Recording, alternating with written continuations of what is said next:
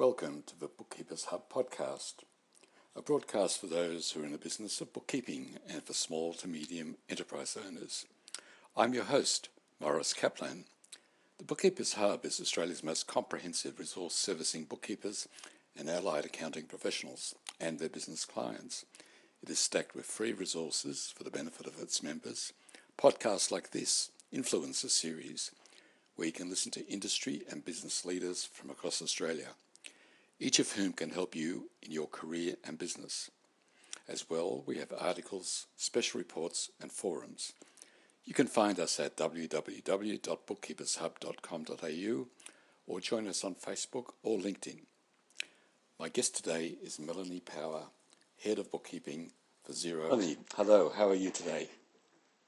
I'm well, thank you, Maurice. Thank you so much for having me today. Well, it's my pleasure, and I think a lot of our listeners will be very interested in what we have to say. So, for our listeners, Melanie, just tell us about your own journey to where you are now as Head of Bookkeeping for Xero Australia.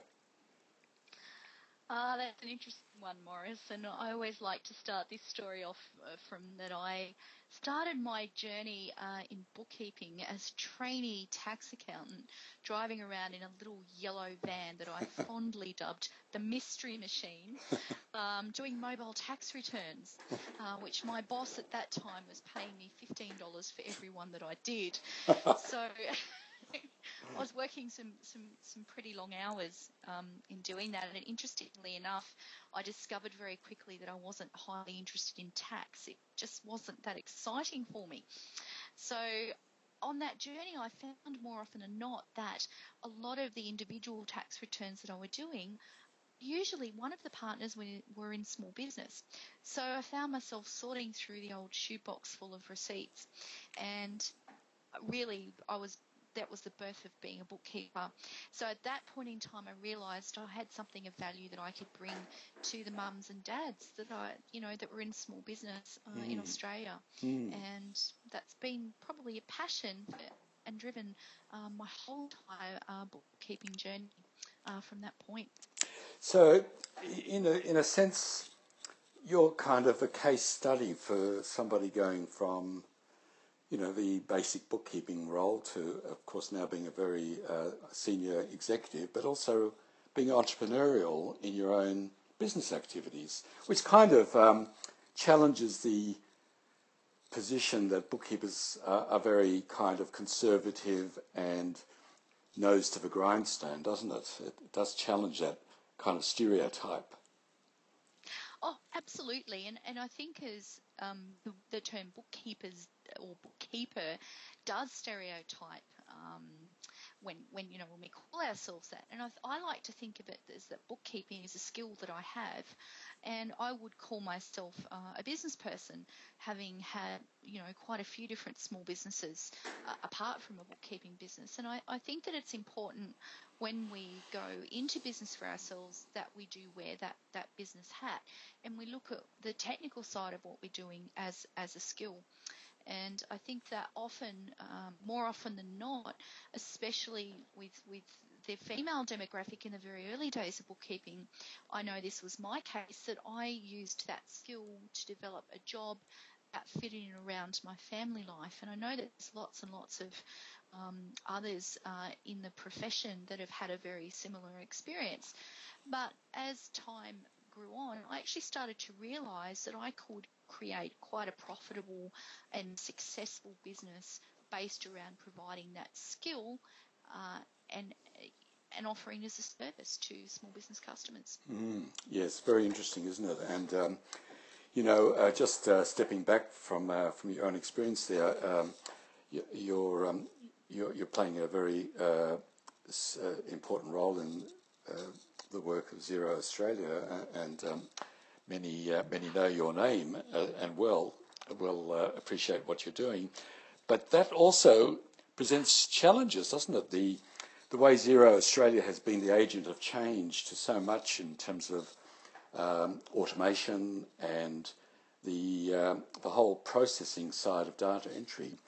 Does that scare a number of bookkeepers, do you think? Do you think there's a challenge that is still present in the minds and actual practices of, the typical bookkeeper, whatever that typical means? Look, I think there is a certain amount of I would call it fear. Mm-hmm. And I can remember feeling that way myself as well when I first discovered cloud accounting in 2012. I'd always traditionally run a desktop-based practice where we were traditionally sending out staff members, including myself, on site to work with clients. All of a sudden, there was a shift where we didn't have to provide that service on site anymore. Mm-hmm. And then with extra tools, with add-ons, for example, like Receipt Bank and Shoeboxed, and the obvious inception of Xero files where you can send information directly into the software, that all of a sudden the need for data entry just wasn't there. So essentially what's happening is that as bookkeepers, because of these new tools that are available to us, we have to start to think about our business and how we can change our business to cater for those new tools and give the clients the service and the solution that they're also expecting. Mm-hmm. One of the benefits of that is that when we reduce the amount of time that it takes to essentially do that data entry, all of a sudden we have a new block of time that becomes available to us. So the question is, as bookkeepers, what do we want to do with that extra block of time? And it's entirely up to the individual to decide how and when and why they want to use that time. And of course, that as we spoke off air, that can well appeal to the more entrepreneurial bookkeeper who may well see it as an opportunity to perhaps, as we've talked about, build a business around that, or even offer deeper services. And this goes back to the quote that I made when we introduced you, and that turning data into insights is what you said. Turning data into insights and then into action is something that was at the fingertips of every bookkeeper. That was previously only possible if you were a large organisation. Now it's at the fingertips of every bookkeeper and small business owner. That's your quote. And so... And it is... Go on. Sorry, Go breaking on. up a bit there. Yep. It is like that, and I think that statement's important to any bookkeeper, no matter whether you're a sole trader or whether you're a large business. And I think as a bookkeeper that is operating on their own, I think it's even more important that we be as efficient as possible and use all of the tools available, because time management is even more important. If we can get our basic duties together and sorted and done very, very quickly, then ultimately we're going to benefit from that time saving. Then we have the opportunity to go back to our clients that we have that strong relationship with to be able to provide more value services on that data than what we would have been able to previously. Before, it was a bookkeeper's job was to actually enter all of that data, collate it, then make it available to the accountant. Because of the change in industry, we're seeing now that we've got a lot of skilled bookkeepers that are actually able to step up, utilising their existing skill, but because we've got the availability of that information now, we can work even more closely with our clients and our accountants and be a more powerful team. Yes, that's very interesting, and certainly interesting and challenging times. As we do know, for example, that there's a number of, apart from what is happening in the accounting software space, which is part of this process of making data, being able to produce custom reports in real time, etc. There's also a kind of, I call it a threat, but in the traditional business school language, there's threats around for the industry. One being even big four accounting firms are starting to bring bookkeeping in-house because of the very fact that this automation enables them to be competitive on price. And of course, there's a lot of offshoring taking place, which can be troublesome for a lot of people when they hear that their accounting partners might be sending stuff off to the Philippines or Vietnam. Do we see these as threats or opportunities? Look, I think you need to look at them as opportunities, And it is in absolute no doubt that our industry is changing. I think as business owners, we need to look closely at our own business model and start to ascertain why we're doing what we're doing. What is it that we want to do with this business? Do we want to grow it and scale it? If so, then we're going to use all those options like offshoring and all those automating tools to grow and scale. Or if we're going to remain as a small boutique firm where we might even want to just be a sole trader still with some help occasionally, do we want to have a really, really personalised service where we could still use those tools if we wanted to, but we don't necessarily have to? So I guess it gets back to, A, what do we want to do in our business? But most importantly, it's about the client relationship. And I think if you look right over history with the way that small business people, or even as individuals, we deal with professionals in our lives, such as doctors, lawyers, surgeons, accountants, bookkeepers. Yes, we are professionals. That there is an absolute level of trust there. So I think as a practitioner, it's up to us to really work hard at the relationship and educate our clients on the fact that we bring value, and we also bring that really most important trust. Yes, it's good words.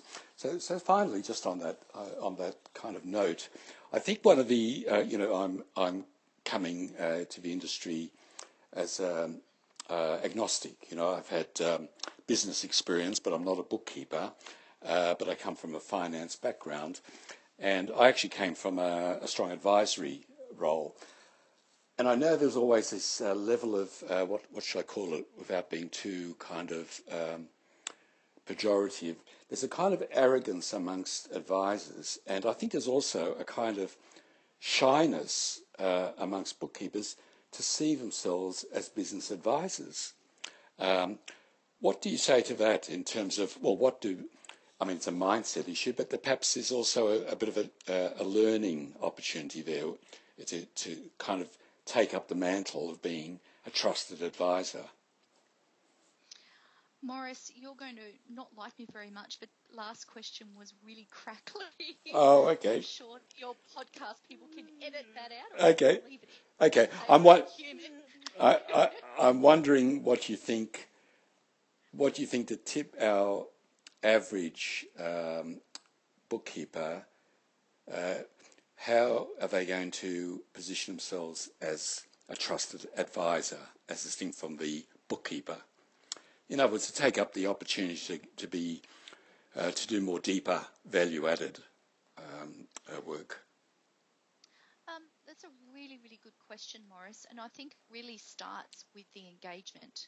I think from the very first time that a client engages with you, and that's from when they look at your website, when they reach your listing on a software directory, for example, the Xero Advisor directory, where they have their first impression, their first dealing with you.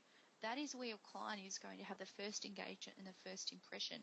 It's up to us as advisors to use that first opportunity to show that we are professional, that we can be trusted, and to educate the clients about what types of services that we will offer and how we can help them long term on their business journey. So that's the key thing. And that is, I honestly believe, what will set apart one advisor from another. So the ones in the profession, that they're out there that have spent the time and the effort on engaging really, really well with their clients will reap from that. And that doesn't mean you have to have a $30,000 website. It could simply mean that you could have a very simple page that has a simple photo and a really transparent and really engaging little blurb there about who you are and what you do and how you want to help people. I think that's about being real and transparent is really important in any relationship. Oh, and so great words, and I totally agree with you. So Melanie, thank you very much. That's terrific stuff. Really powerful messages there for our listeners. I think you certainly stand in awe of a lot of our audience here. I know that for sure. And keep up the good work of Xero, and look forward to having more engagements with you. So just don't go away. I'll just sign off here, and I'll come straight back to you.